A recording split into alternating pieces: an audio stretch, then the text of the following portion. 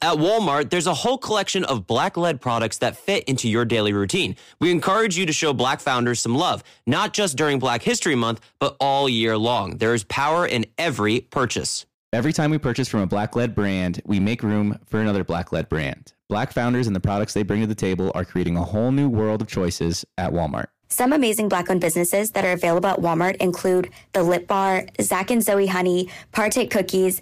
The list goes on and on. Go to walmart.com/Black and Unlimited to discover all the amazing Black-owned products you can add to your daily routine.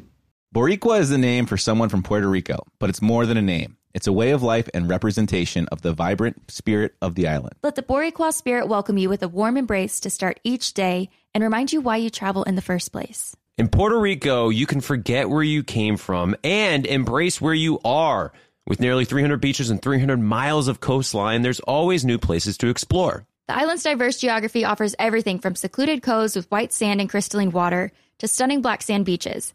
There are spots that are perfect for water sports. You can surf, snorkel, paddleboard, or go diving. To travel to Puerto Rico, there is no passport required for U.S. citizens and permanent residents. Learn more and plan your trip at discoverpuertorico.com. What's up? This your boy Lil Duval, and check out my podcast, Conversations with Unc, on the Black Effect Podcast Network. Each and every Tuesday, Conversations with Unc podcast feature casuals and in-depth talk about ebbs and flows of life and the pursuit of happiness. Unlike my work on stage, I tap into a more serious and sensitive side to give life advice and simply offer words of encouragement, yet remind folks to never forget to laugh. Every Tuesday, listen to Conversations with Unc, hosted by Lil Duval on the Black Effect Podcast Network, iHeartRadio app, or wherever you get your podcasts. Presented by AT&T. Connecting changes everything. Hell, I Suck at Dating with Dean Unglert and Jared Haven, an iHeartRadio podcast. We did it. Jared, we are literally hosting our very first ever live podcast right now. How incredible is this? Unbelievable. Live from my bedroom.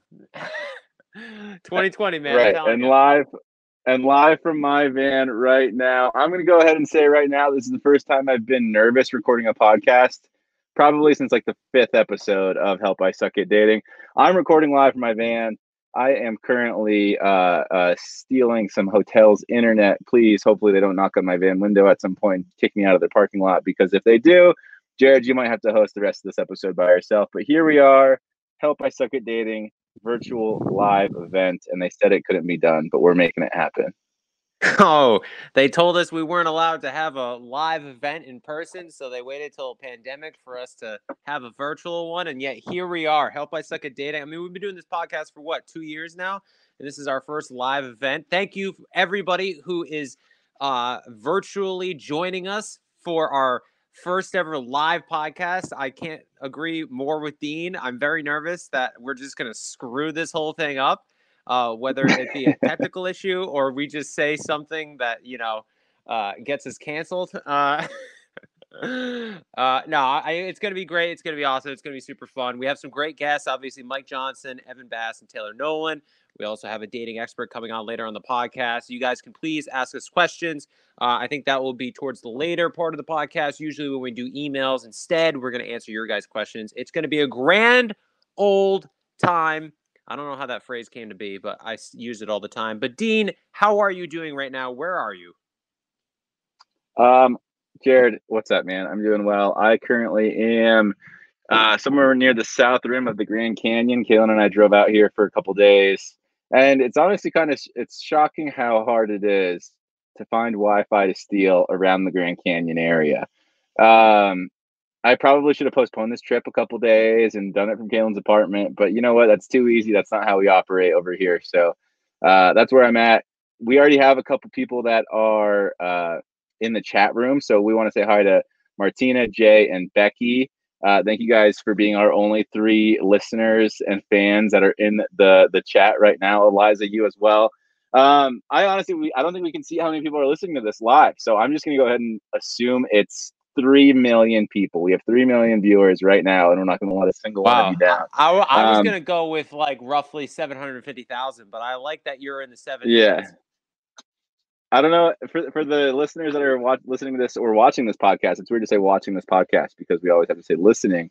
I hope you can recall the moment on Bachelor in Paradise this past season when I was talking to Kaylin and I said, under promise, over deliver. And that's exactly what we're going to do here. We're going to under promise. It's not going to be a great podcast, but we're going to over deliver and hopefully rock your freaking worlds. So we've been doing that for 2 years. Yeah. Well, with some open room for debate there. But yeah, Jared, you nailed it on the head, man. It's like every time we record a podcast, usually doesn't happen, but there are times where we're like, hey, could you like take that little snippet of me saying that stupid thing out of it? And they're like, yeah, sure, no problem at all. But now whatever we say we just have to live with the consequences of it. Will be held against us in the court of law. Yeah. This is also, like, everybody watching this podcast, this is a good example of like the two people that you guys listen to on a weekly basis. Dean, what are you drinking right now? I found this local brewery here near the Grand Canyon. It's called Tower Station. It's a nice IPA. We got lunch earlier today, and I made sure to put one of those in the fridge so that way I would have a nice old beer in the van while we recorded this podcast. Normally, I don't drink when I record a podcast, but I figure special circumstances. We got a live podcast. It's late in the afternoon. It calls for at least a beer to celebrate. Yeah. Oh, I couldn't agree more. You got to celebrate, got to have a beer. But it's funny because you're the cool guy. You're in the van. You know, you got swag or suave, whatever you want to say. You made fun of me for saying swag at one point. But you're drinking a beer, an IPA, and then here I am in my bedroom next to a Leonardo DiCaprio pillow. First of all, so it says, Sweet Dreams, Crystal, love Leo. Crystal, I'm in her bedroom, actually, is the one that signed me up for The Bachelorette. So really, I have her to thank for finding my wife. And as you can see, instead of an IPA, I have a bubbly blackberry sparkling water. That's the type of guy you guys listen to on a weekly basis. And I thank you for doing that. Not only does she have the Sweet Dreams from Leo pillow, she also just has like a small little Leo pillow with Leo's face just plastered all over this thing, which apparently gives you the sweetest of dreams. Jared, before we get to our first guest, I just have one quick question. Crystal is your sister, correct?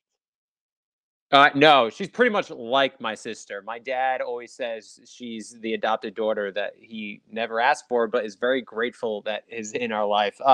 So she was really close with my sister Shannon. They were really close, and then I became really close we became really close all together. And then it was just like she's, like my sister pretty much.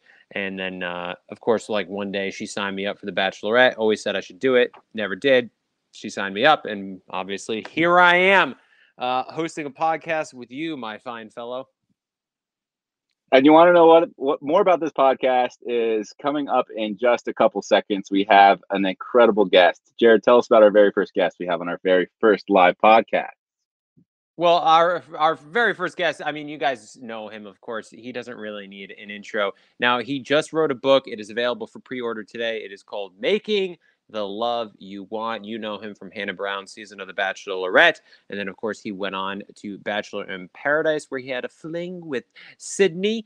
It's Mike Johnson, ladies and gentlemen. Mike Johnson is our first guest on our first ever live Help I Suck at Dating podcast. I think we're going to bring him up right now with a little intro video.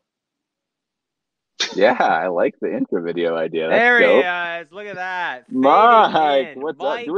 Johnson. Wait. What's up, gentlemen? How y'all living? We just get a beautiful beaming smile from Mike Johnson over there. What's up, buddy? How are you?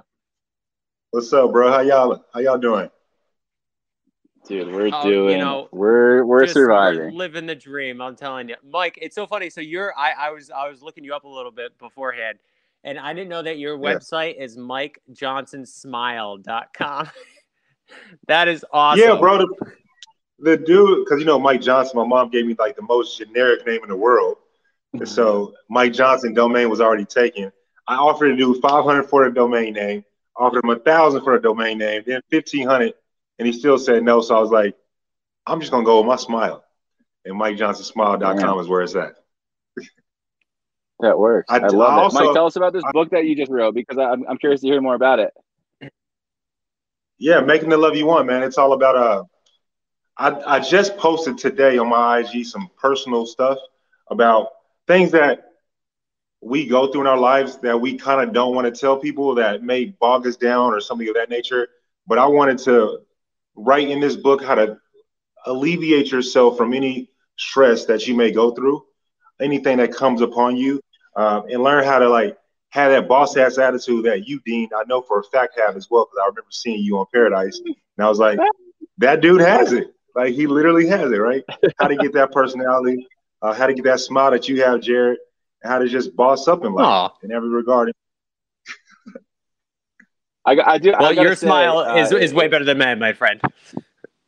It makes sense for you to write that book, because as complimentary you are of both Jared and I, you definitely possess that same quality that you want other people to have as well. So I can definitely see it's kind of like you're telling people how to do the thing that you're obviously capable of doing yourself, which is definitely a good way to lean into it. I mean, yeah, I had to also go through the things that are in my book in order to write the book, right? That's the only way that I have been able to write the mantras and the exercises, because I created them when I went through it, from dealing with personal trauma of like sexual harassment, sexual assault, to dealing with things like doing illegal things where I can be in prison right now. And the rest of that stuff will be in a book on how to turn your life around, how to be not a product of your society, and how to create the love that you want. You're always keeping it real. You always 1,000% say what's on your mind. And that's a very admirable trait, especially in today's day and age, especially in someone that's put in the position that you and me and Jared are all put in too, where it's like you want to say the right thing, you want to do the right thing to make the most amount of people happy, but in reality, it's not necessarily true to yourself. So what you're doing is actually you're speaking your truth all the time, which is very, very admirable. Facts. I appreciate that. Definitely so. Of course, man. Yeah, man. You said on your Instagram that you're finding vulnerability to be sexy now. So, like, my question for you is, what does Mike Johnson look for in a female? Bro, I suck at dating, man. Like, come on. Woo! Comes from the guy that's been in a relationship for over a year now, and the guy that's married. I am not there yet. Help me out. Here's the thing about sucking at dating. We all suck at dating. Like, there are all aspects of relationships and dating that we suck at. And my wife, who apparently is joining us on this podcast, can certainly attest to. Well, we got Mike on the podcast. You make a cameo later. Bye. Okay, bye-bye. She can definitely tell you that there are many things that I suck at dating. So just because I'm married doesn't mean that I don't suck at it. But yeah, Mike, so you said that you're looking for somebody who's vulnerable. What are some other qualities, because obviously we're a dating podcast, that you look for in somebody that you hope to have a relationship with? To be honest, I'm pretty out there. I'm pretty outgoing. So I would say someone that isn't afraid to get out of their comfort zone, right? Someone that is willing to try to do something at least one time, and not be so rigid in their ways and stuck in their ways. I love to be goofy and smile and laugh. But like Dean said, I definitely can confront people. And so I want a woman that has like a strong backbone that can tell me when I'm wrong. Yeah. We got to find the right girl for Mike. I know there's been a lot of Mike for Bachelor promotion before Matt James was given the role. And I honestly was in the same train as well. I always wanted Mike for Bachelor. It's like we never really got that happy ending that we wanted for you out of Bachelor in Paradise. Obviously, you and I kind of rolled in at the same time. But there was just always, I feel like it wasn't able to connect for you. And I feel like obviously all we want for you is to be happy and to be with that person that's right for you. And I'm not going to say we feel slighted because Matt James, who we've never even seen on television before, is a Bachelor, because I'm sure he's going to do fantastic. But I was always pulling for you to be the Bachelor. And I feel like maybe one day we can see it. Who knows? I appreciate that, homie. But I would say that's not something that I hold my breath on, Like, if it happens, then it happens, and I'm elated for it. But as well, like, I'm working on myself and doing great things for myself to build myself up. So therefore, when I do find my partner, I'm ready, to give all of me to her. So there's two things that I wanted to ask you, Mike. One, there was a lot of rumors when Claire was first announced as the Bachelorette that I don't know if you heard any of these, that like you potentially could show up on her season. What? So my question is, because I heard rumors about that because Matt was announced as the Bachelor, and then I heard like there was online rumors that is Mike Johnson going to show up on Claire's season. So one, why do you think those rumors were out there? And then two, do you think you'd ever go back on the Bachelor franchise? I would go on a Bachelor franchise again if everything was right. And then I think the rumors were just there because people want to see your boy on TV again.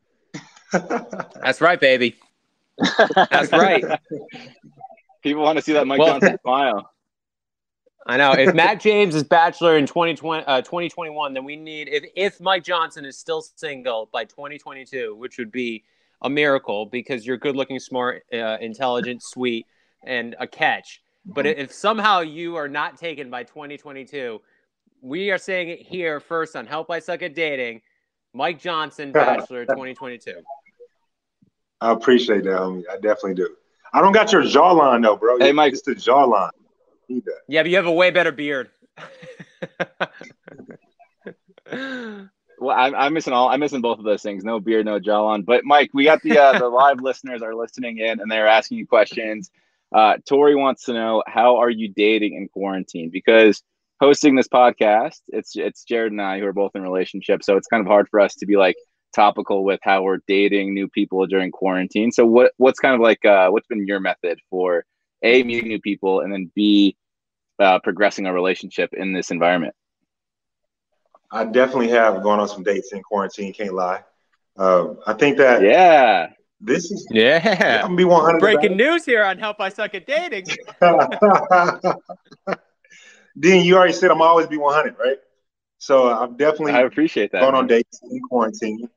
You just got to be creative. You still can be suave, you still can be poised, you still can have swag, and just come up with some out of the box ideas, right? So let's say I'm dating a woman and I know her favorite dessert. I can have Cheesecake Factory deliver it to her crib, Uber Eats it or something, right? Right before I call her for our FaceTime. There's all kind of stuff that you can do that's sweet and sincere. I mean, it's really fun to me. What are we talking about here? How do you meet these girls? Are we talking like dating apps, or are you like you're going for hikes over in Texas and you're hollering at girls from a distance? Because again, it's like, how well can you really gauge interest in someone if you can't really get closer than 6 feet to them? You know what I mean? I think that, well, one, the way I've done it, to answer your question, I definitely have started to use DMs. I don't lie. Yeah, absolutely. As you 1,000% should. Instagram is unquestionably the best dating app. And people, my mistake, Bumble and Tinder and Raya are all great apps, but Instagram is the app that's best for meeting people. Now, so I'm gonna put y'all on game that y'all do not need to know because y'all are both, in committed, beautiful relationships. I have gotten a date off of LinkedIn. Dead serious, which is wild to say. Tell us how that happened. We got to hear. I want to hear this. I mean, just on LinkedIn, like I'm serious about. I try to be a professional in all regards. Just because I've been on TV, I try to keep it professional, right, and keep it G. But like, if I find you like alluring and attractive, like outside from a looks perspective, but if I like that you're goal driven or goal oriented, I'm gonna come holler at you. And so, in the LinkedIn DMs, it works the same way.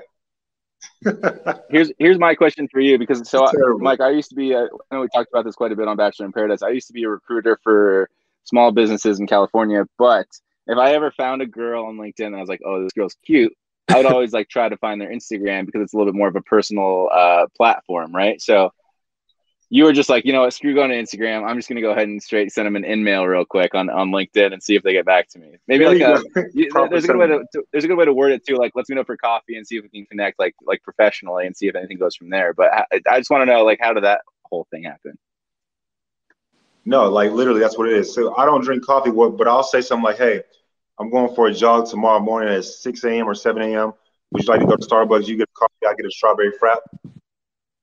I'll tell you what's happening right now. I can guarantee you this is happening right now. Every girl in the Dallas, Houston, Texas surrounding area is updating their LinkedIn profile to make it as appealing as possible for you to send them an email. Absolutely. New Yeah, I profile. mean, LinkedIn is where it's at. Because I can see more of you, right? Guarantee it.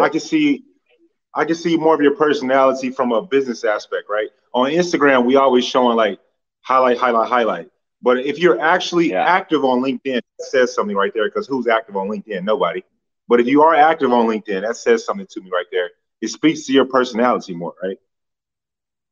I got to say something too. Honestly, you using LinkedIn, you're not just about looks, because what you're doing on Instagram is they're all, like you said, these curated images, these models, but you don't really get to know anything about them until you hopefully you get to meet them. But on LinkedIn, you see recommendations and their education and their job history. You get to learn a lot more about them than just how they look. And so that honestly says a lot about you, that you're wanting to get deeper right out of the gates too, which is, I'll be honest, I've used LinkedIn as a dating resource years and years and years ago.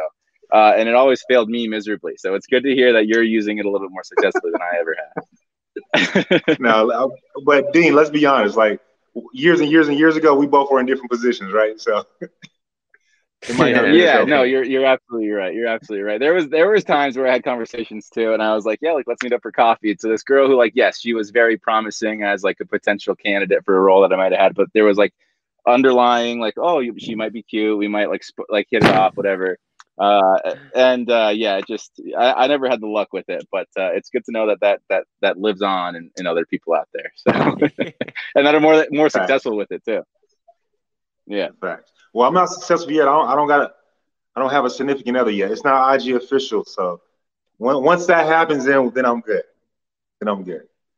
Hey, did I see something too that you and Connor moved in together down in Texas as well? Yeah, Connor and I definitely we're moving in together. We haven't moved in today just yet, but we're moving in Austin. So y'all both will have to come out, have some fun. Only if Connor lets me. I don't know if he's forgiven me. Yeah. Oh, for the whole. I forget about that. I legit forget about that. Because to me, it's like, I've told Connor about this, right? Because I don't really care. I just want people happy. I'm like, Connor, bro, that was like a year ago. I mean, like, whatever happened has happened. It's subsided, obviously. I have to share this story real quick. So when I pulled into Paradise, like I said earlier, I was a late arrival. Mike was the arrival just before me. And I got there, talked to the girls, as you do. That's customary for once you get to Paradise.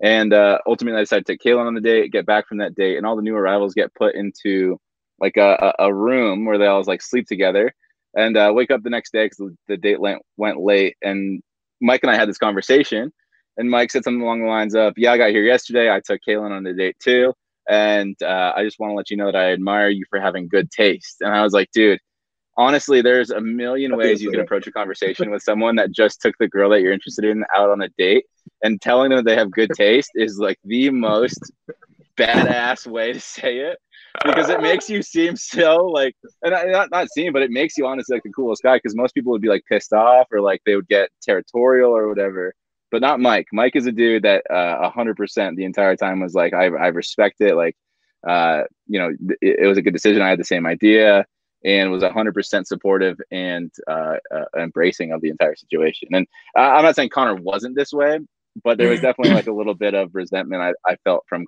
Connor towards me, even though it was a bit of a different situation. But I had to give Mike some props for that, because that was a very stand-up move on your part. Bro, I forgot all about that. I remember it now that you said it, but that's crazy. That is exactly what I said to you. I forgot all about that. Absolutely. I was laying in the top bunk too, and you said that to me, and I was laying in literally like a bunk bed that was 9 feet tall, and Mike and I are standing eye to eye because he's so goddamn tall. And you said it to me, and I was like, dude, I just met you, and that's honestly like the nicest thing anyone's ever said to me. So thank you so much. So yeah, it's definitely stuck with me. So I just want to let you know I appreciate that. No, for sure, bro. For sure. I just want people happy. You feel me? Being in the Bachelor world, man, it's just like you're 1 degree of separation from everybody. Well, it's that is true. It's just something that Connor will be, I'm sure, okay with. But Mike, before you go, I wanted to ask you, you're doing all these things, you're writing books, you're staying in the public eye. Like, people are very interested in what Mike Johnson has going on next. So in 5 years, where do you see yourself? In 5 years, I'm going to be, I appreciate that. I already know the answer to it as well. In 5 years, I'm going to be a household name 10 times bigger than just some dude that was on The Bachelor.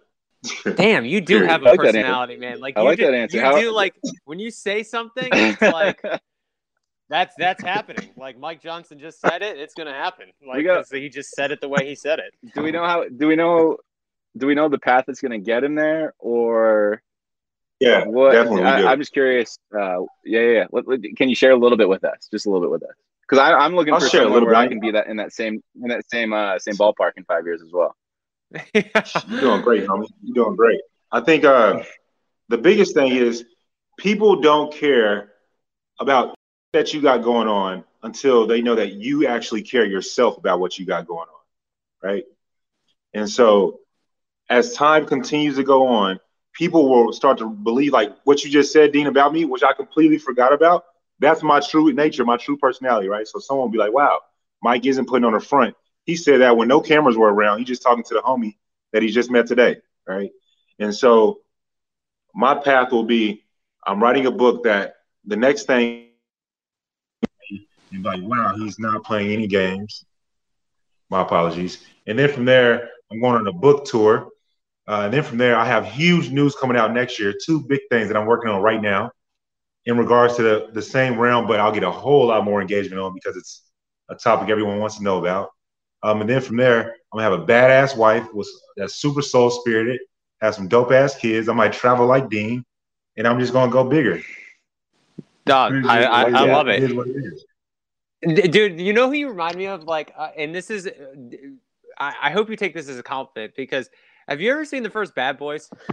Because Will Smith's character, Mike Lowrey, is like just like the coolest character of all time. He's like the most badass guy. Dude, you remind me so much of Mike Lowrey. I don't know if you remember in the movie, but Martin Lawrence has to pretend he's Will Smith. And like the way Will Smith says his name in the movie, he's like, Mike Lowrey. Like, because he's just so cool when he says his name. You remind me of Mike Lowrey because you're just like badass. So the point being is you should be starring in Bad Boys 4. That's pretty much what I'm getting at. Let's make it happen. That's my nickname, actually. That's what they call me. But I had to get rid of that nickname because Mike Lowrey also has a very pretentious side, and so I don't want that pretentious aspect to it. It's just Mike Lowrey. But he's got he's got a good heart. That's why everybody loves him. You know, he's good on the inside. That is true. That is what I am. Well, Mike, thanks so much for joining us, man. You are always a pleasure. Thank you for being on our first live podcast. We can't tell you how much we appreciate it. Once again, everybody, go pre-order Mike's book today, Making the Love You Want. It is available for pre-order today, and it comes out in the fall. Do you have a date for when it comes out yet? Yeah, it comes out October 2nd, World Smile Day. You know, we did that on purpose. Go to MikeJohnsonSmile.com and check it out. Awesome. MikeJohnsonSmile.com. Mike, good man. We appreciate you, my man. Love it. I thank y'all. Y'all have a good one. Congratulations also, by the way. Thanks, man. Oh, dude. Come on. You're our first live guest on our first live podcast. Unbelievable. You're the man. Take care. We'll talk to you soon. Thank y'all. Y'all have a good one. Tell your ladies I said hi as well. I will, man. Thank you. I won't. I promise you I won't. Yeah. Won't. Actually, on second thought.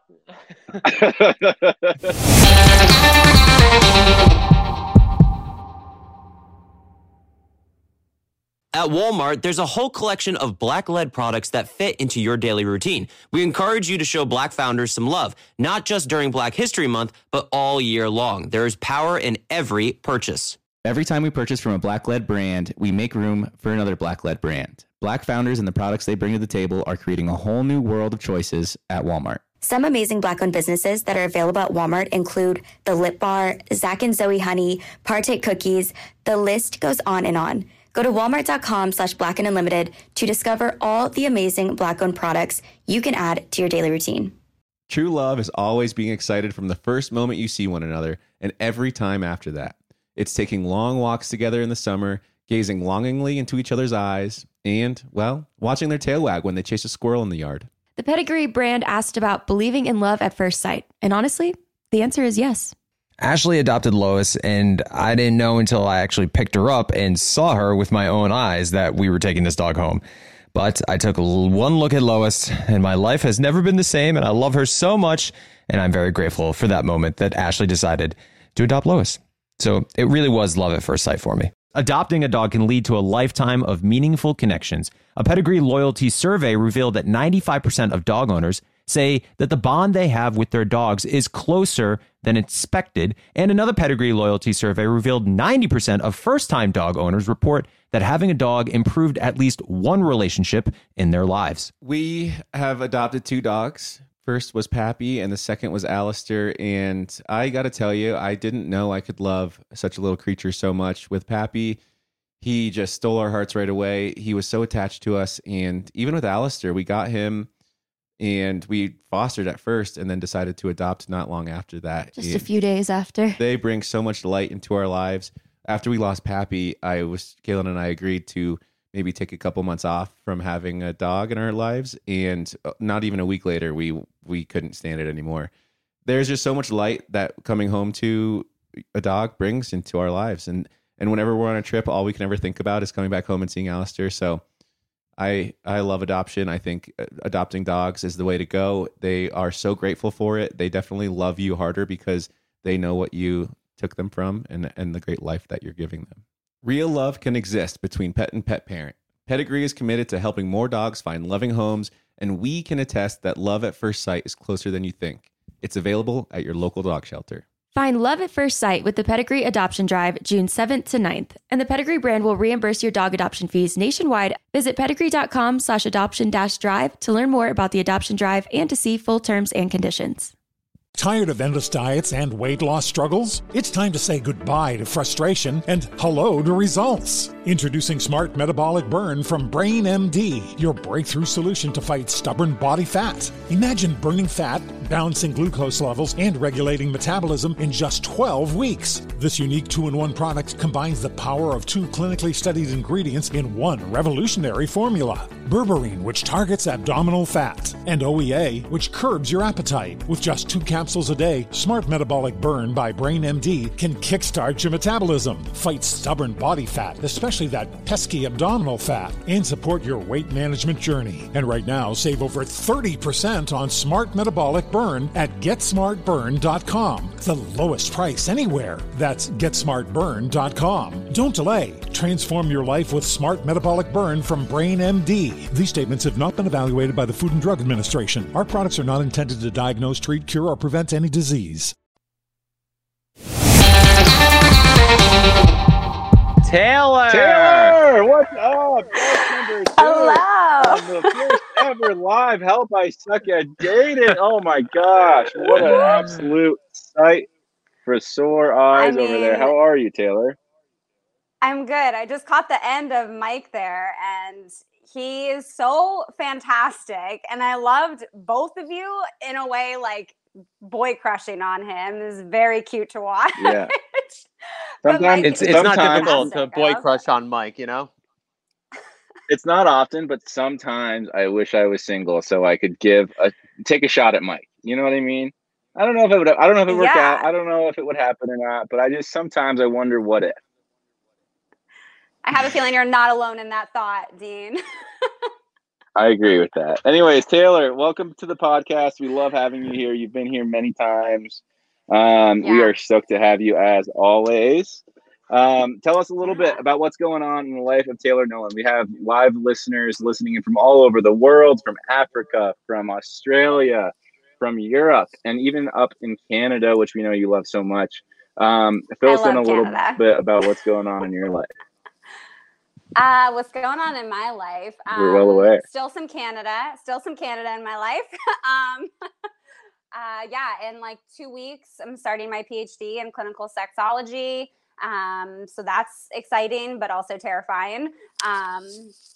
Still seeing clients, literally hopping off of clients to hop onto here. So that's been going really well. Trying to keep all these freaking plants alive is like a full-time job, it feels like. So yeah, things have been going. So hold on, I want to go back to you're currently getting your degree in sexology. Is that? Yes. Yeah. In September, I start my PhD in clinical sexology. So it'll be a 2-year program, the whole first year. And thankfully I have a girlfriend here who's an AASECT certified sex therapist, and we're taking the program together. But yeah, the whole first year is like your coursework. And then the second year is your dissertation and supervision. So I'll continue seeing clients through that. But it's super exciting. Like I miss being in school so much, and I never thought I would ever get my PhD, or like I've always wanted to be a sexologist and like a sex therapist, but always felt like it was just too far out there for me to do. I don't know why. I just like had imposter syndrome. But now I'm like, holy shit, it's happening. I'm doing it. And it's really exciting. And I know you talked about this on the podcast before, but just give a like little synopsis of what you do as a sex therapist. Yeah, so I feel like the biggest thing that sex therapists and sexologists do is help destigmatize sex, help people unlearn a lot of the shame that is kind of unfortunately built into our sex education.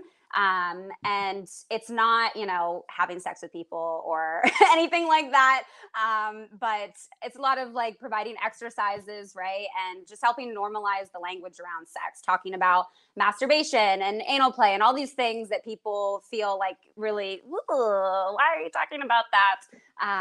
And just helping normalize it is a huge part of it.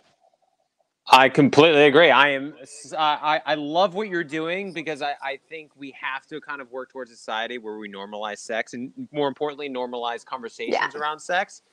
Because like as a growing, even like from my own personal experience, just growing up as a guy, especially in the digital age with porn. I mean, let's be honest, Dean knows what I'm talking about. It's just like you're just exposed to this. Don't act like you don't know what I'm talking about. But you're just like exposed to this world, of like just kind of learning on the fly. And my parents were the greatest parents, but like I never had a sit down conversation with my dad where my dad was like, "Hey, listen, this is what it's all about." Like we had like many very uncomfortable and awkward conversations about it. Like I'll never forget. This is an embarrassing story, but whatever. I remember, one time, I'm in my teenage years.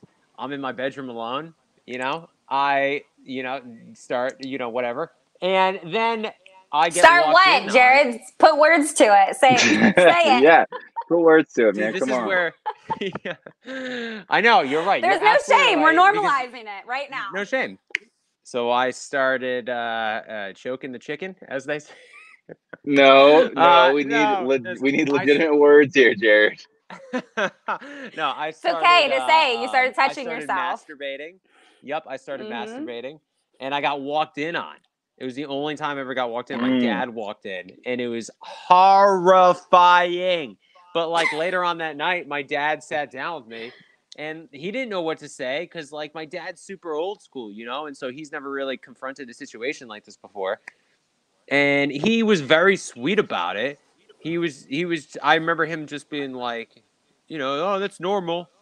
Just, try not to do it a lot, and like, it wasn't bad advice. It was just like, he didn't know. But I think as, Ashley and I start talking about having kids, I want to, prepare myself, and I want to be as educated as possible. And I want to feel as comfortable as possible to talk with my kids about these things, because I want them to learn at somewhat of an early age. Yeah. I mean, you literally start teaching your child about their relationship with their genitalia when they are like still a year old, right? Because when you're changing their diaper and when they are going to like touch their genitals in a non-sexual way, right? They're just like, I'm figuring out my body parts. Parents often are moving their hands away or swatting it away or saying, nope, we don't touch there. We don't touch there. We don't touch there. Right? That's kind of like the first messaging that you start getting about your relationship with your genitalia. So there's so many, there really is no, I think the sooner the better. Just starting with anatomy even. I consider her like my chosen sister. She's 5 years old, and, she's learning the proper anatomy to her genitalia. She knows that the vagina is the inside part, and she knows that the outside is her vulva. I have like a internal diagram of the clitoris. It's that little pink thing right there. And she saw it. Yeah, okay. She's like, what's that thing. I'll grab it because people can see me, right? Yes, please grab it. Please grab it. Yeah. So I'm like, we literally pull this out and she's like, what's this? And I'm like, well, this is like a part of your vulva. Like, this is the part that you see on the outside, and this is called your clitoris. This is the external part that you see. And then this is all what's happening on the inside. So you got bulbs, you got legs, and that's all inside where your vagina is. And I mean, helping young girls especially, but even young boys as well, being able to actually identify their anatomy properly helps us to reduce shame around talking about it, right? Growing up and being able to say, yeah, that's my vulva, and not hearing everyone be like, oh, she's a pussy, like, blah, blah, like, you know, but being able to be like, that's my vulva. You want to know what's messed up? And I even just sharing this story is uncomfortable for me, and I understand the idea of normalizing these conversations. But you're right. There's like this weird underlying, inherent, not even inherent, but just taught thing where even speaking on this stuff is like taboo of sorts. You know? Yeah. I don't think I ever really started asking a girl if they liked or what they liked or preferred sexually until I was like 26 years old. 26 years old. I was sexually active for nearly a decade before I started asking a girl what they like. Isn't that crazy? Yeah. Yeah. Well, and it's sad because I think that's the norm. I feel like I was an early adopter. I feel like when it happened, I was like, wow, I asked a girl if what I was doing was enjoyable for her. I'm like really progressive and cool. But in reality, that's pretty bad. 26, a decade of sexual activity, and it took me that long to figure out to start asking the girl if they enjoyed it, you know? Well, and that's part of sex education that is lacking, right? How do we have these conversations? Yeah. How do we communicate to each other what we like, right? And a lot of, you know, I'm just going to speak to being a female myself and to the women that I know, but I think a lot of women here, I'm going to generalize, have struggled to identify what feels good for them and what they like. And there's fear in going about how you communicate it, right? That if you know and you seem confident in it, then you must be a slut, and he might be turned off, and he might be intimidated and threatened that you're saying that he doesn't know how to please you. Or there's this, you know, the lack of even asking, what do you like, doesn't provide a safe space to even feel comfortable to explore that, A, and then B, to communicate it. So I think that's a huge part of our sex education that's lacking, because sexual health includes sexual pleasure, and sex education should also include pleasure. And being able to communicate that and share with your partner what you like and what you don't like is a huge part of pleasure and health. So is there any piece of advice that you'd give anybody who's listening right now that might be going through a situation similar to that, where they're with someone and, you know, from what I've heard, most of the time this happens to women just because it's harder for them to climax, which is, you know, how do I convey to my partner, this is what I like, without them feeling, defensive or insecure about it? I feel like a lot of guys get insecure if they feel like they can't do it on their own, even though I'm sure that happens a lot. Yeah. So first, I think part of the reason why it can be difficult for women to experience orgasm and pleasure sexually in the first place is because of a lack of education around our actual anatomy. A, right? B, I think making sure that you do have a safe space to be able to actually explore that with your partner. I think it's important in any relationship that you understand that your partner has their own relationship with their body. They have their own relationship sexually with their body that is completely independent of you. And that is not to say that, you know, that you don't matter or that you don't provide pleasure, but that at the end of the day, you don't own your partner's body. So they're going to experience pleasure without you. And that's not a diss at you, right? So I think that's important, to have space to be able to experiment with that. And it's disappointing because I think like we can use sex as a coping skill, just like going for a run, right? So like, are you do you feel intimidated or threatened, or would your partner feel intimidated or threatened if you were having a stressful day and you were like, I really need to go for a run? Probably not. But if you were like, oh, I just want to have some, alone time, or I want to pleasure myself in this way, or, could you help pleasure me in this way? Like, this is the specific way that I want. Why? That doesn't have to be it's a different conversation. Right. I agree with that. That makes a lot of sense. It's so funny too, especially when educated people like yourself speak about it. You're always like, I agree with that. Yeah, that makes a lot of sense. But then like you're living your everyday life and you go through it and you're like, well, this is kind of weird. But then someone like you obviously explains it and you're like, yeah, I definitely see how there's been a malpractice of this up until now, even going forward. And that's obviously it's an ongoing conversation. But Taylor, obviously we love the sex talk. I could talk about sex with you for hours and hours and hours and just be, I just love being informed and educated on all this stuff. But we do have to get to our next guest. But before we get to our next guest, we want to talk about Vanessa because we love Vanessa. She used to be one of the co-hosts with us here on this podcast, and you and her are incredibly good friends as well. She's got engaged, and that's obviously an incredible thing for her. Tell us about it because we haven't had the chance to speak with her yet on this podcast, but we love her and we know you love her as well. And we know that you know Josh, and Josh is great, but we want to hear from your perspective what's going on with that.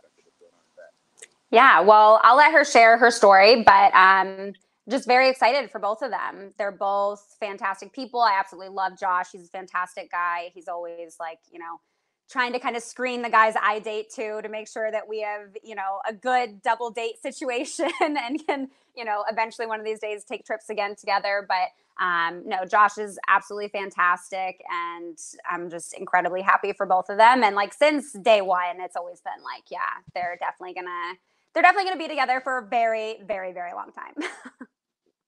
It really has seemed like that. And you definitely nailed it on the head ever since. I remember Vanessa and I were leaving like a red carpet iHeartRadio event, and she was like, "Yeah, I'm gonna meet up with Josh." And she like started telling me about Josh, and I was like, "You're probably gonna marry this guy, aren't you?" and so you can definitely tell from an early stage, all right, Taylor, they're very happy. Much. We love you. Thank you for joining us. Let's talk about your podcast real quick before we part ways. We've talked about it a bunch, but it's called Let's Talk About It. Pretty funny. Let's talk about your podcast real quick.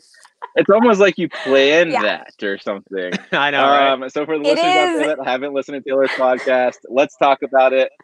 It's a great podcast, and obviously you just heard her speak. She's well educated and well informed and opinionated, and that's all the stuff we want to keep hearing. So check her out, and check her out on Instagram as well. Taylor, thank you.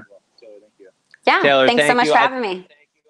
Of course, and I just want to say thank you for everything you're doing, and good luck with school. I think what you're doing is very important. And I just wanted to let you know that. Thanks. Doing my best.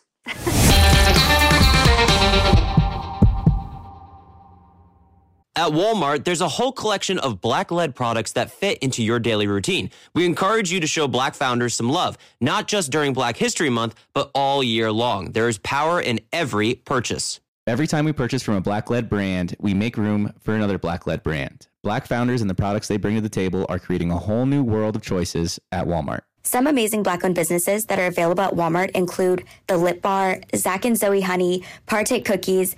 The list goes on and on.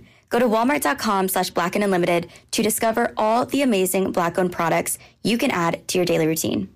True love is always being excited from the first moment you see one another and every time after that. It's taking long walks together in the summer, gazing longingly into each other's eyes, and, well, watching their tail wag when they chase a squirrel in the yard. The Pedigree brand asked about believing in love at first sight. And honestly, the answer is yes.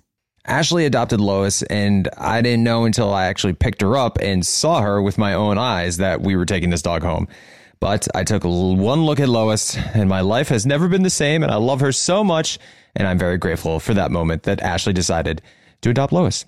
So it really was love at first sight for me. Adopting a dog can lead to a lifetime of meaningful connections. A Pedigree loyalty survey revealed that 95% of dog owners say that the bond they have with their dogs is closer than expected. And another Pedigree loyalty survey revealed 90% of first-time dog owners report that having a dog improved at least one relationship in their lives. We have adopted 2 dogs First was Pappy, and the second was Alistair. And I got to tell you, I didn't know I could love such a little creature so much. With Pappy, he just stole our hearts right away. He was so attached to us. And even with Alistair, we got him and we fostered at first and then decided to adopt not long after that. Just a few days after. They bring so much light into our lives.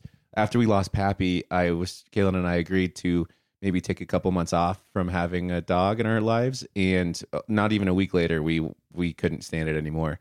There's just so much light that coming home to a dog brings into our lives. And whenever we're on a trip, all we can ever think about is coming back home and seeing Alistair. So I love adoption. I think adopting dogs is the way to go. They are so grateful for it. They definitely love you harder because they know what you took them from and the great life that you're giving them.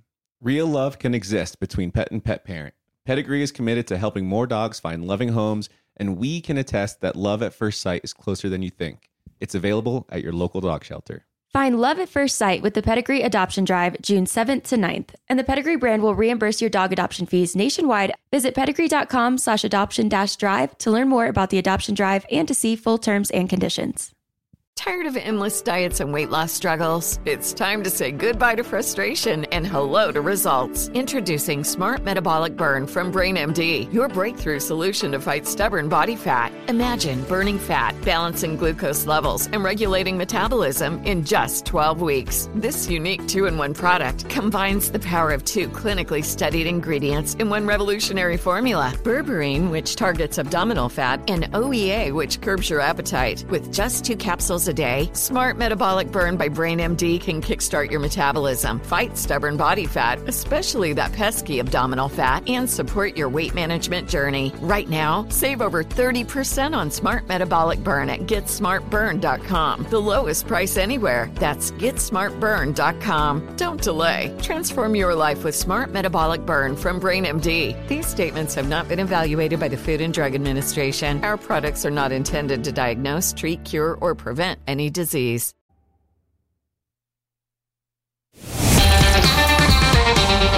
Oh my good Lord in heaven. The man, the myth, the legend. Is that Is this thing on? Do I see a thigh? A very pale, hairy thigh? Look, been inside a lot What's lately. up, brother? Okay? Evan Bass, ladies and gentlemen. Hi, Jared. How you doing, buddy? Hey, can anyone hear Evan? I can't hear him. Can you, Derek? You can hear him? I can hear him. Yeah, you can't hear him? His video just went out. You guys His are video just went out. I forgot about this. I can't see him now either. His video is out. I can't hear I or set it see up like him. that. I did not want to see or talk to Dean, so hopefully, I'm glad that was part of my contract. Is this the first time you guys are like interacting? No. I don't want to talk about it. You know, it's I can't remember why. I'm so happy but to finally have my role model, my muse, and my best friend as a guest on this podcast. It's been so long. I've DM requested you so many times, and every single one of them both have unopened. mustaches. You have so much in common. Oh wow. Yes. Look at these. Look at these guys. Wait, how did this even begin? I forget the whole Dean Evan thing. Honestly, it escaped my mind until Dean started saying that your video was out, and I was like, "Oh, he's doing this on purpose." Oh yeah. How did this like rivalry even begin? I think it's been a one-sided feud for me. I mean, I don't think I've ever actually talked to Dean. I've always just completely despised him. That's really it. So, just kidding. Yeah. Evan, I want to be clear. I want to be clear to say you're not alone in your disposition for me, and it's totally warranted. It's totally necessary. And just to let you know, the feeling is absolutely fucking mutual. Okay, bring it. Evan, how are you got in a relationship, and then like it's like. By bachelor law, I can't be mad at you anymore now that you're in a relationship. Like we have to cheer for the couples. Like it's really was upsetting, frankly. Oh well. Don't tell Kayla. I hope she doesn't listen to this live podcast. But literally, the only reason I dated her was to be able to make amends with you. Mission accomplished. That is freaking awesome. Evan, the last time I saw you was when the Patriots beat the Kansas City Chiefs in one of the greatest games ever played, the AFC Championship game. My God. We were down in Cancun, Mexico with Lauren Zima.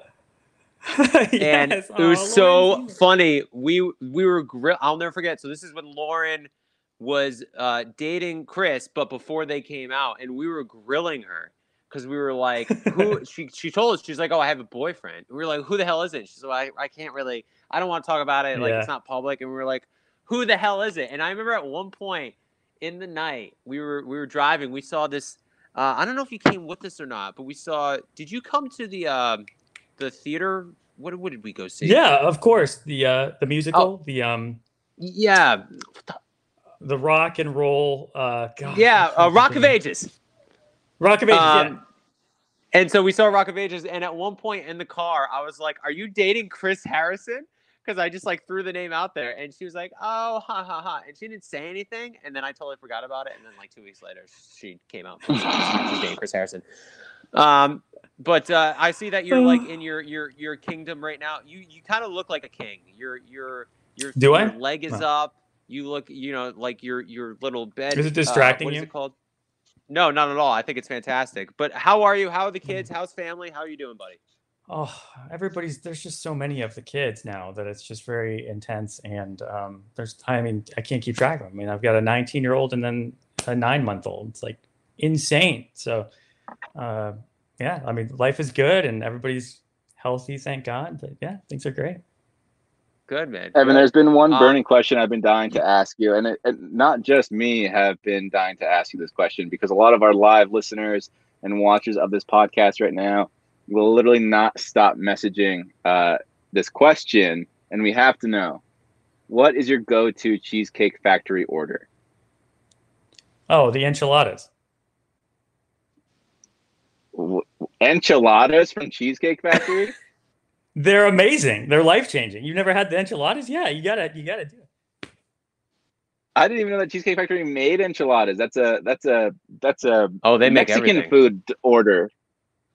You can literally say anything and they will make it for you. Like that's one of the most intense, long, menus I've ever seen in my entire life. You can Well, there you have it. It's the pressing overwhelming. question that we've all been dying to know. Enchiladas. What is it? Pork, beef, chicken, fish enchilada? Did they make fish enchilada? I don't even know anymore. That's a good question. It's good to know. We'll have to What was your Evan? What was your go-to order in Paradise?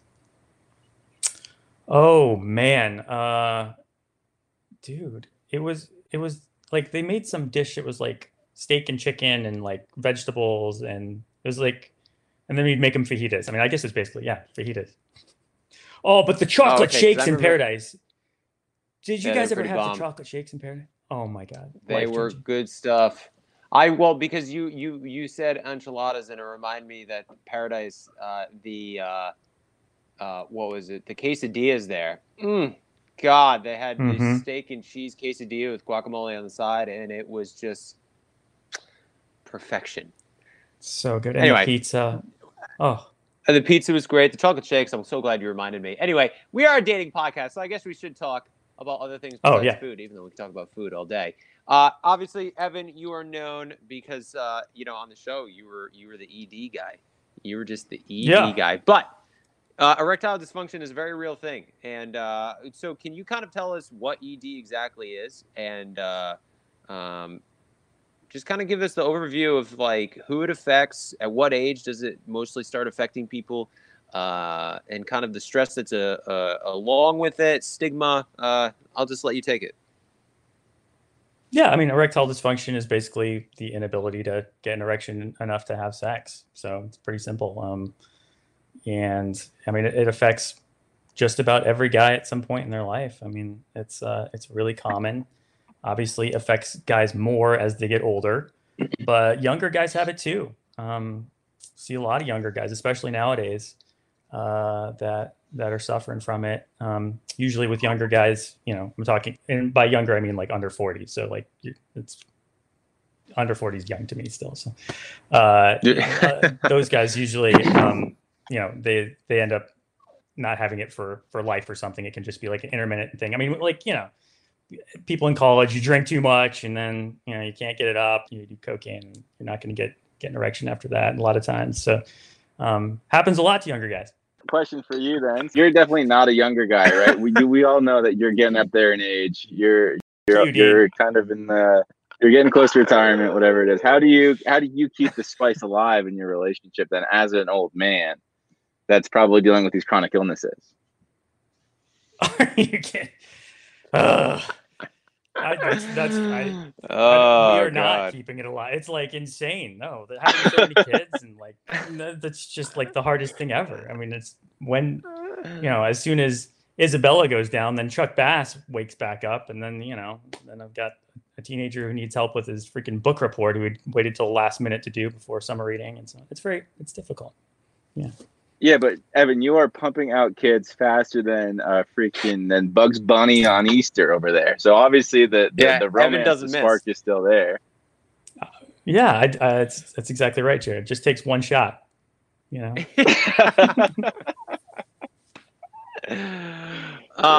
I'm curious because there is this stigma against erectile dysfunction, and like you said, Evan, it is very common.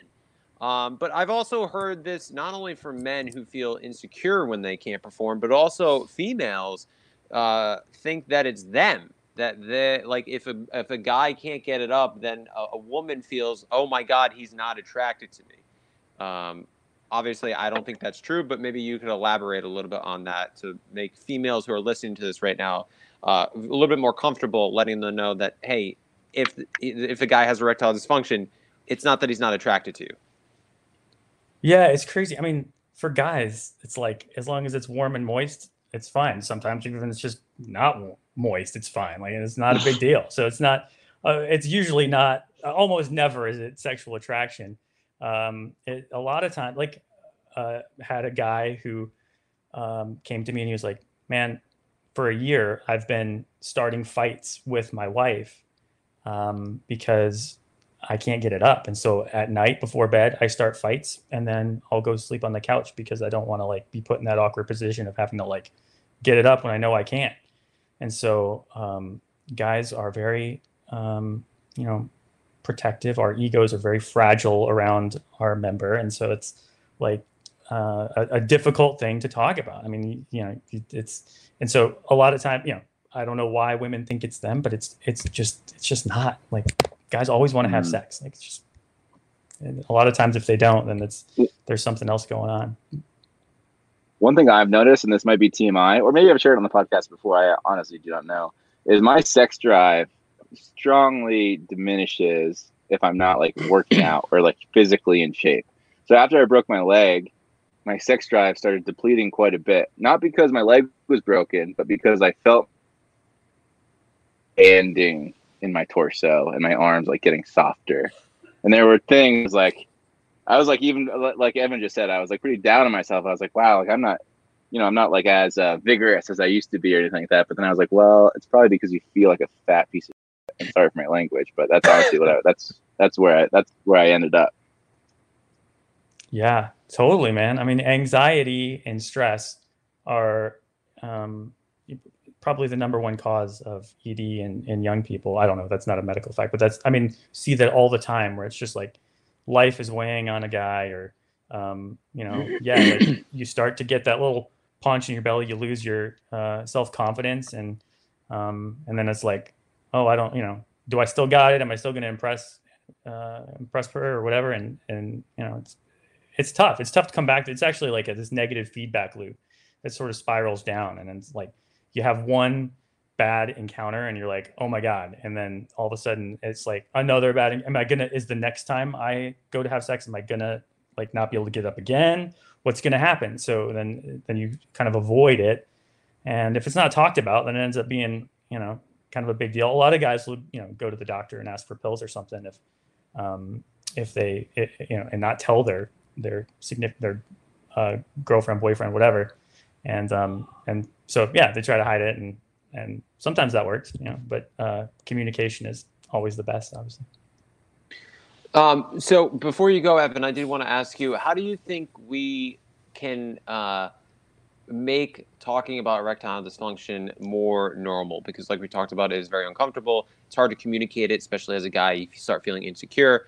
And we actually just had Taylor Nolan on the podcast, who's becoming a sex therapist, which is incredible. And she really wants to start normalizing just discussions about sex. So we can learn at a younger age about what sex really is. And so I guess my question is for you, like I said, what do you suggest to make the discussion around erectile dysfunction more normalized? I think you got to joke about it. You got to have fun with it. The memes are plentiful. The jokes are plentiful. I mean, you just got to just kind of bring it around that way. And especially like if you're going to go, if you suspect your guy might have ED, or if he does have ED and he just doesn't want to talk about it, you got to do like the Oreo approach, right? Like you got to do the positive affirmation. I really love your dick. It's really beautiful and it's awesome. But like we should talk about let's try some of this stuff that's out there and available that we can, mess around with and have fun, kind of make it sort of like a sex toy, but it's a Viagra. And then, I just love that, I love you and I love the intimacy and all that stuff. So as long as you stroke a guy's ego, you can usually, no pun intended, sorry. As long as you stroke his ego, then you can usually, I was going to make another joke, but I'm not going to do it. It lubes the entry. So, yeah. Oh, there we go, man. Well, Evan, we really appreciate you coming on. We really appreciate you facing your mortal enemy, Dean Unglert, and it's always fun seeing you two interact. And thank you for really, talking about ED, because I do think it's an important topic and something that we should talk more about, because like you said, it's pretty common. Yeah, for sure. Love that. All right, cool, man. Please give my love to Evan, Carly and all the kids. All right, yeah, can't wait to never talk to you again, Evan. Thank you for fulfilling my quota for my entire lifetime. Talk crap about you on Twitter. I'm just going to keep going. I love it. All right, later, buddy. Bye, everybody. All right, see y'all. I totally forgot about the relationship that you guys had. God. So good. Oh my gosh. Anyways, moving on from a very scorned and troubled relationship to a beautiful budding friendship. We have a dating expert. We've had a lot of posers and infiltrators on the podcast, ourselves included. But we finally have an expert that's willing to help us answer some of these questions. Right? I think. Yeah. Of course, Chris Sider's right here. He's Chris Sider, everybody, ladies and gentlemen. He is the host of the Ex-Boyfriend Recovery podcast, and you can get that wherever you listen to podcasts. It is Chris Sider. Chris, how you doing, buddy? I'm doing well. How are you? I'm doing well, man. Thank you so much for joining us. So this is our first ever live Help I Suck at Dating podcast, obviously virtually. So we really appreciate you coming on. And talking all things relationships, which is obviously what your podcast is about as well. But I do love the title of your podcast, the Ex-Boyfriend Recovery Podcast. Tell me, what does that mean? Well, there's like two different meanings to it, right? So someone who wants to get their ex back can mean that, or someone who wants to recover from their breakup can mean that. So it's kind of playing with two birds, one stone type mentality. The ex-boyfriend. I feel like there's a lot of women that are in this live right now that are dealing with ex-boyfriends. I feel like as a guy and an ex-boyfriend, up until I obviously started dating and then married my wife, it just like exes always come around. They never go away. Why is that? Is it just comfortability? Is it because we already know what we're getting ourselves into? So what I've noticed is usually when you move on, they start to come back, which is sort of like this maybe concept of letting them go. And they're kind of like feeling a little bit of regret. And they start to romanticize the past a little bit. And I think that happens a lot. So that's my take on it, I guess. I feel like, as Jared alluded to just a minute ago, is we've all kind of been in that situation where we've been an ex-boyfriend. If you haven't been an ex-boyfriend or an ex-girlfriend, I guess, granted our listeners are probably mostly female, good for you, because I would say 99.9% of us have been an ex at some point. And there's always these feelings of you're like, well, maybe I should just get back with my ex. Maybe I should give it another shot. Maybe I didn't put my 100% effort into it. And there's always like these lingering questions at like, what if, you know what I mean? Yeah, I think for sure that what if is kind of the cusp of everything. You know, people feel they say that the third biggest regret in life is like not telling someone that you loved them, not taking your shot. So I feel like there's a lot of that going on with people who sort of romanticize the past after a certain amount of time. So, from my own personal experience, it's hard to explain, but my wife and I, we never really were boyfriend girlfriend, but we kind of had a fling, and then we were just friends for a long time, and then we started dating, and now we are married. So my question is, a lot of people get back with their ex, and then they're accused of settling. They'll break up, and then they'll move on, and they get back, and they're like, "Oh, you're settling for that person, you're going back." So my question is, do you think that that's true? Do you think that it's healthy to have a breakup in a relationship and then come back together? So I think one of the most unhealthy type of behaviors I've seen is this on again, off again type situation people fall into where they break up and then they get back together and they break up again. And I find with people like that, the challenge really isn't getting their ex back. It's more like keeping the relationship so you don't have that off again phase. And with regards to the settling, I think a lot of times the reason people do that is they have a bit of this grass is greener syndrome. So a lot of times when you go through a breakup, you're in this situation where you're thinking you can do better than the person you're with. And then sometimes that's not always proven true. And so I don't necessarily think the people who go back to their exes, at least in the moment, feel that they're settling. But maybe there's that stereotypical pressure coming from outside that creates the narrative that you're settling. I guess that's my take on it. Yeah. I mean, the way that Chris speaks, it's very profound, and I have no issue with agreeing with everything that he's saying. But we do have some listener questions, Chris, that we want to get to. So Danielle wants to know, why do people ghost each other rather than say they're just not interested? What's your take on that? My take is they're afraid of the confrontation. You know, it's amazing what people will do to avoid the confrontation. So it's sometimes just easier to cut them out completely. So they ghost. And I think with the advent of texting, that is a lot more common now than it used to be, where you'd have to go take them on the date and just sort of have the talk, you know? Well, you don't have to do that anymore. You have simple, just block their number, which is not the best way to treat someone, but you could see how convenient it is. I have a friend that's kind of going through a weird situation right now where they are with someone, but they're still talking to their ex. And while they want to be with the person they're dating right now, they're still harboring some feelings for their ex. And they feel that they also feel so bad because the ex wants to get back together with them. So they feel like it's almost better to kind of try to be nice to them and communicate and not just completely shut things off, because they feel like that would be harsher than actually cutting off communication. Do you think that's true? Or do you think it's just best to completely cut off communication and give them the opportunity to move on with their life? I think it depends on the goal of the person. If you want to move on, I think it's best just to cut off communication and move on. If you don't want to move on, one thing we know is that when you're in a relationship with someone else and you start talking to your ex a lot, if you're talking to your ex a lot, it is a sign that you're not as satisfied as you think in the current relationship you're in. I mean, it's like not rocket science, but you'd be kind of surprised at how little people realize that. So I'm wondering if if your friend, if he's or she, I don't know the situation exactly, but if she's or he's talking to their ex, I'm wondering, is it just out of being nice, or you mentioned there's some unresolved feelings there. So maybe a bit of that grass is greener syndrome is happening to him.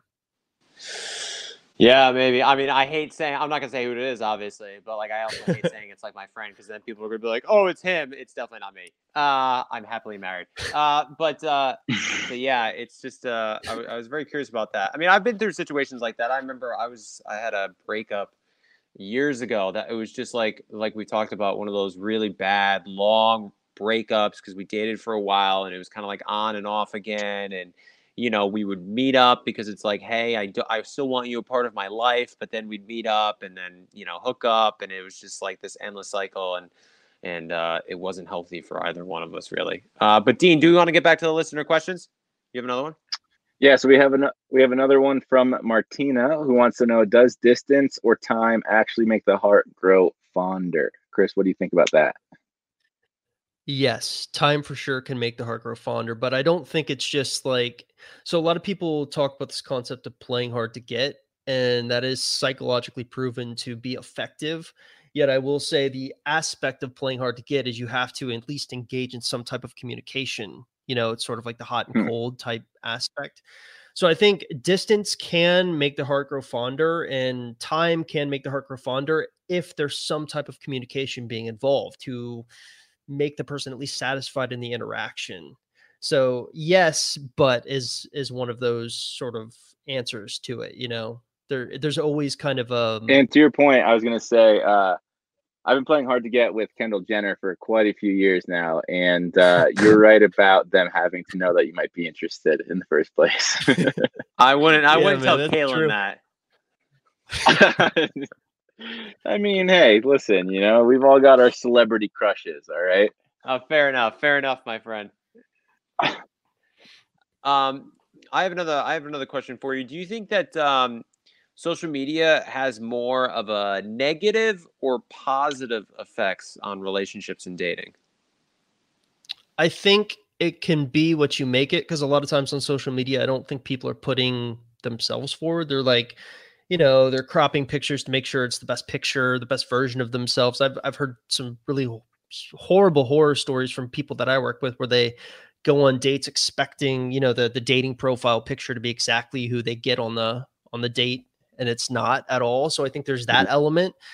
I think if you use it effectively, it can be really a powerful tool, especially in today's dating environment. But I do see some negative aspects to it, especially we're kind of living more of our lives, especially now more than ever with the quarantine, digitally, as opposed to just being in the moment and kind of enjoying each other's company in person. So we've all been single at some point in our lives, especially with Instagram around. And whenever you would find a girl attractive or cute on Instagram and you wanted to maybe get to know them more and slide into the DMs or whatever, what I found out, what the practice that I incorporated later on, was pictures, as Chris said, are one thing. They can be highly doctored, highly edited, whatever. I would always look for the videos that they have on their feed. And if there was a video of them, even just a selfie video of them doing something, you can get a much clearer image of who the person is going to be. Not only because of you can't doctor a video quite as much, but their mannerisms are obviously much more apparent in those videos. You know what I mean? Well, what's interesting is that you bring up the video thing. That's something I've seen a lot of success with because of the 7-38-55 rule, which basically is talking about how we perceive communication. 7% of how we perceive communication is words, 38% is tone of voice, and 55% is body language. So with videos, you're kind of engaging all of that aspect versus just the DMs. You're just texting back and forth essentially. Yeah, DMs, man. I've never heard the 7-38-55 rule, but that makes a lot of sense. It's definitely something we're going to have to store away in the memory banks.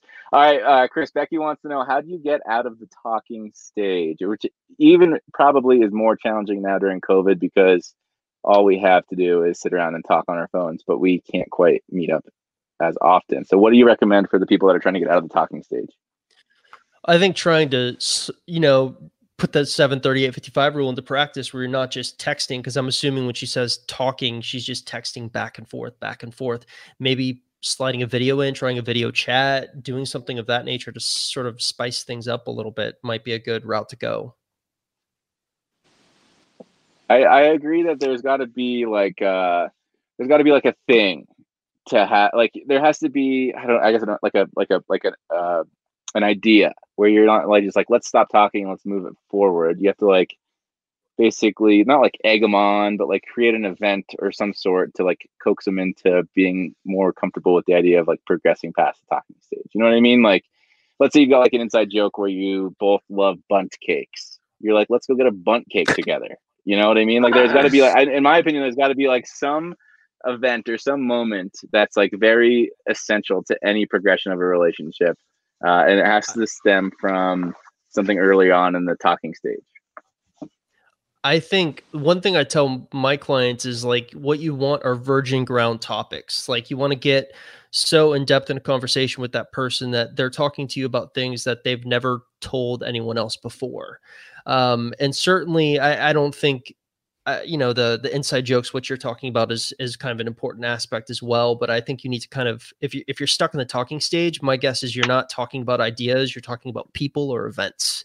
And great minds always talk about ideas. So bunt cake ideas works. Bunt cake ideas. If we're gonna leave you with one thing on this podcast, it is bunt cake ideas. There you go. You want to know what's funny is I said bunt cakes, and the reason that I said bunt cakes was because there's this girl in college that I had a huge crush on that worked at a bunt cake shop, and I would often use bunt cakes as an excuse to like go see her. So I was like kind of drawn from some past. So you've labeled that experience the bunt cake thing. So it's like anytime you're looking for an inside joke, right? Yeah. Okay, I like it. Yeah, exactly.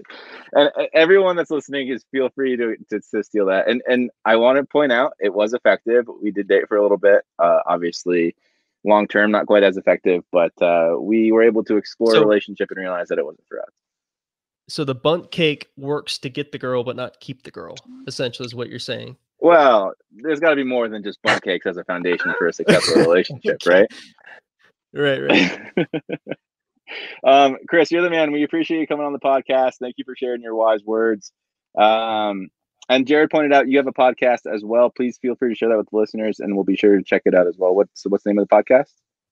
Yeah, it's simple. Ex-Boyfriend Recovery Podcast. You can get it wherever the podcasts live. iTunes, Stitcher, Spotify. Love it. You're the man. We appreciate you coming in. We appreciate you sharing your wisdom with us. Thank you, Chris. We'll be sure to check that out. See ya. Later, bud. See ya. Jared, and now there were two co-hosts co-hosting a podcast as co-hosts do for a podcast. We saw Ashley and your little puppy dog make an appearance just a second ago. Well, this is not my puppy dog. This is Fushi. Oh, come here, Fushi. So this is Fushi. This is Crystal's dog. Yes. Dude, you guys love your multi-poos. Look at this. It's a Shih Tzu. Is this like a Rhode Island thing to be obsessed with these kinds of like little dogs that you guys all have? Look at this little bit. Oh, dude, you have Pappy. Pappy's a small dog. You can see up the obsession. I agree, baby. But you have a very similar. You have two of the same dog. Your parents have a similar dog. Crystal's got this dog. It's adorable. Don't get me wrong. It looks like a little Ewok. It looks like it's supposed to be running around Tatooine or something like that. But it's Chewbacca. Yeah, I would say more Ewok, but that's just agree to disagree. Anyways, first live podcast, dude. I'm gonna say it was a success, even though there's a little bit of a lag time between saying and hearing and speaking. It's like we didn't talk over each other that much, but we do have some questions from our listeners. They're pressing and they want to know some things. So let's ask a couple questions amongst each other. So this one's from Eliza. She says, "Who's your bigger man crush, Mike Johnson or Tyler C?" And I think this applies to both of us. And I think I know your answer before you're going to say it. You're going to say Mike Johnson because we just had him on, and he is dreamy. And I'm going to say Mike Johnson just because, like I said before, he reminds me of Will Smith in Bad Boys, who's like Mike Lowry, one of my favorite movie characters of all time. So, and he's not pretentious. I'm going to say Mike Johnson too. Like Larry. I'm going to say Mike Johnson too, which is crazy for me because we all know I've got a big man crush on Tyler C. But huge. I will say I'm working on focusing more on the things that I do know about people rather than things I don't know about people. And I don't know Tyler C. So I put him on this big pedestal. He's probably going to disappoint me. And because of that, Mike Johnson all the way. What other questions do we have, Jared, that we can answer right now? I actually can't read the chat. So do you mind reading the questions? It's all blurry to me. Yeah, I would be happy to. The Wi-Fi that I'm stealing from the hotel allows me to read the chat, and your Crystal's Wi-Fi doesn't let you. All right, this one's from Brielle. Brielle wants to know, similar to what we asked Evan, what is your Cheesecake Factory order, Jared? Easton's gonna really hate me for this one. I don't go to the Cheesecake Factory all that much. I mean, listen, I am all for Cheesecake Factory. I'm all for chain restaurants, Big Fridays guy, Applebee's, Chili's, Cheesecake Factory. I'm all in. But I guess I'd probably say, chicken fingers and fries, something easy, something traditional, something tasty. It's pretty basic. And I will say Easton, one of our producers of this podcast, is listening to this and judging both of us very hard for our answers right now. And I'm also going to give an uninspired answer. I think my go-to is, I can't remember if this is Cheesecake Factory or somewhere else, but the barbecue chicken salad is very, very good, delicious. I would I'm sure it's great. So it. Easton, the reason we're referencing Easton, because Easton travels around the country and goes to different cheesecake factories. I think he's been to like 30 different cheesecake factories, if not more. I might be lowballing that. I'm not sure, honestly. Very, very, very impressive on Easton's part. All right, this one's from Terrence. Terrence, thanks for asking a question. They want to know, what do you guys think of the whole Bachelorette switch? And we talked about this a little bit just the other day when we did an interview with Us Weekly. There allegedly was a switch from Claire Crawley as Bachelorette over to Tayshia Adams as the Bachelorette, which operating on that assumption, Jared, because I know you've been to La Quinta, you can't divulge anything, but operating on the assumption that we went from Claire to Tayshia, what are your opinions on that? I know things that you guys don't. And I still don't know because they don't tell me anything. As you know, Dean, the room, and they're like, all right, well, we'll tell you what you need to know, and then tell you nothing after that.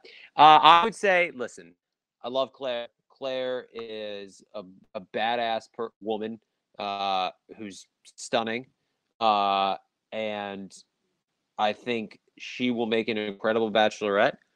And if the rumors are true, and Tayshia's the Bachelorette as well, Tayshia is another badass woman who is stunning and kind-hearted, and someone that both Ashley and myself are big fans of, just like Claire. And so if there's an opportunity for both these women to find love, I'm all in. Like, let's do it. I'm all in, too. I'm all in. Why not? I'd love to watch them both fall in love. That'd be great. It's so weird though, because like and this is all over the news circuit as well. Us Weekly posted photos of Claire and Chris Harrison filming something the other day. So Claire is still down there filming. So who the hell knows what is going on? But I give them all the props in the world because, like we've said this before, I know Fushi. I'm sorry. Fushi's whining right now.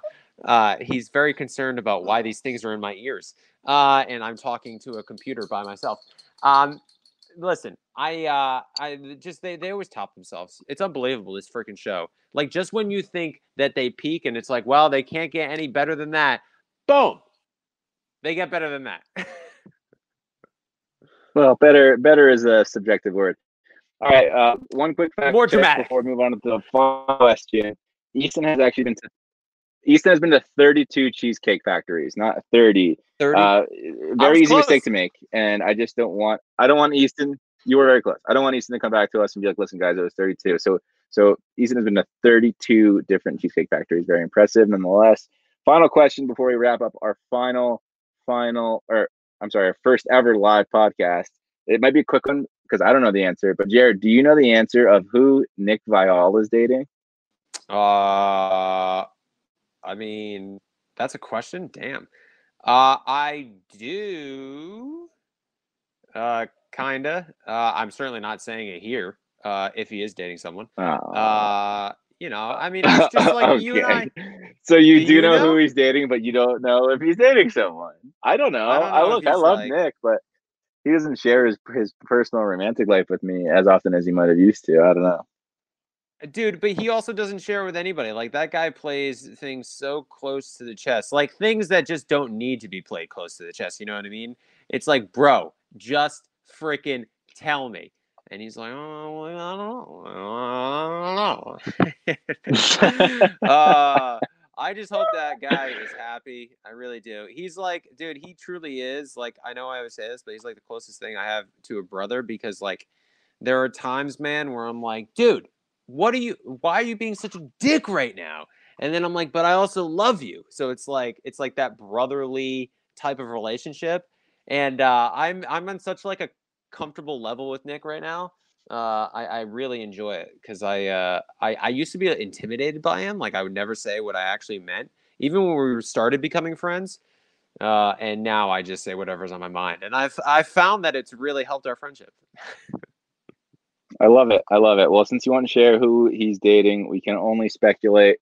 So I guess we'll just continue to speculate. Anyways, that's going to do it for our first ever live Help I Suck at Dating. I know that we want it to be under different circumstances where we could actually have an auditorium filled with thousands and thousands of our fans and listeners, and bring people on stage and throw parties and take fireball shots and all these things that we've dreamed of doing every single night since the inception Sounds of the podcast. like a chaotic night. But for now, this is all we got.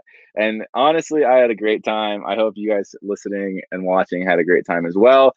Big thank you to Mike Johnson, Taylor Nolan, and Chris as well. I don't think I'm forgetting anyone, am I?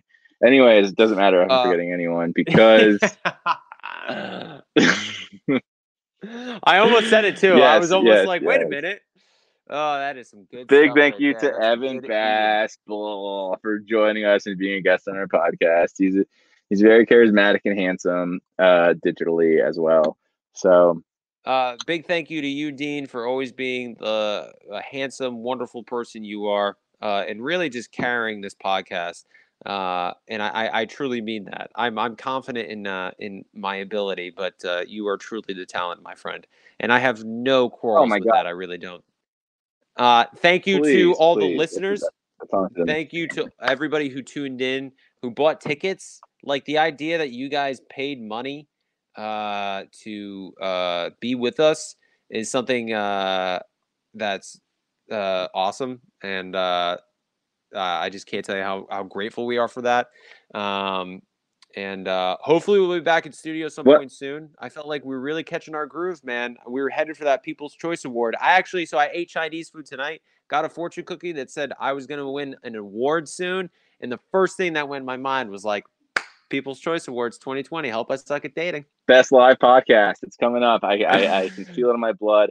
I have one more big thank you, and that is to the Grand Canyon Inn for letting me park in their parking lot and steal their Wi-Fi for the past hour and a half. Big thank you for not even knowing that Dean was there. I'm like in full incognito mode where like I've got like the blinds down, and so like no one can see into the van, but I can, obviously still operate and function appropriately and properly. I'm stoked. I didn't think that this Wi-Fi was going to be strong enough. Kick Caitlin out of the van while you recorded this? Is she just like sitting outside?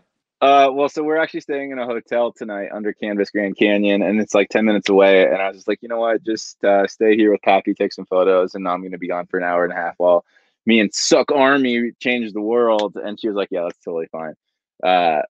So she's back comfortably sitting in the teepee that we're staying in for the next couple nights. But anyways, that's going to do it for this episode of Help I Suck at Dating. Every episode gets better and better. Jared, I love you so much. This was fantastic. Love you too, brother. To our listeners and to our watchers, thank you guys for tuning in. As Jared said, if you paid the $10, great. If you paid the $30, I hope you enjoy your beanie. I should have worn mine. That was just bad marketing on my point. But me too. Thank you so much for tuning in. Be sure to tune in next week because maybe we'll all suck just a little bit less. Follow Help I Suck at Dating on iHeartRadio or wherever you listen to podcasts.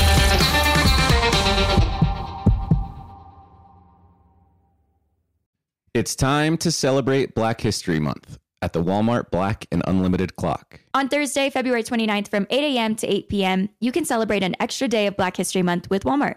This event is free and open to the public at 2 locations, Flatiron Plaza in New York City and Ovation Hollywood in Los Angeles. With giveaways dropping every hour on the hour, it's the perfect time to try, like, and share Black-led products. It's free, it's for everyone, and it's your chance to see how you can level up your daily routine with Black-led products that are creating a new world of choices at Walmart. Trust, you don't want to miss it. Love at First Sight still exists. It's available at your local shelter. This June 7th to 9th, join the Pedigree Adoption Drive, and the Pedigree brand will reimburse your dog adoption fees nationwide. Pedigree knows that bringing a dog into your home not only opens their heart, it can open yours too. Visit pedigree.com/adoption-drive to learn more and see full terms and conditions.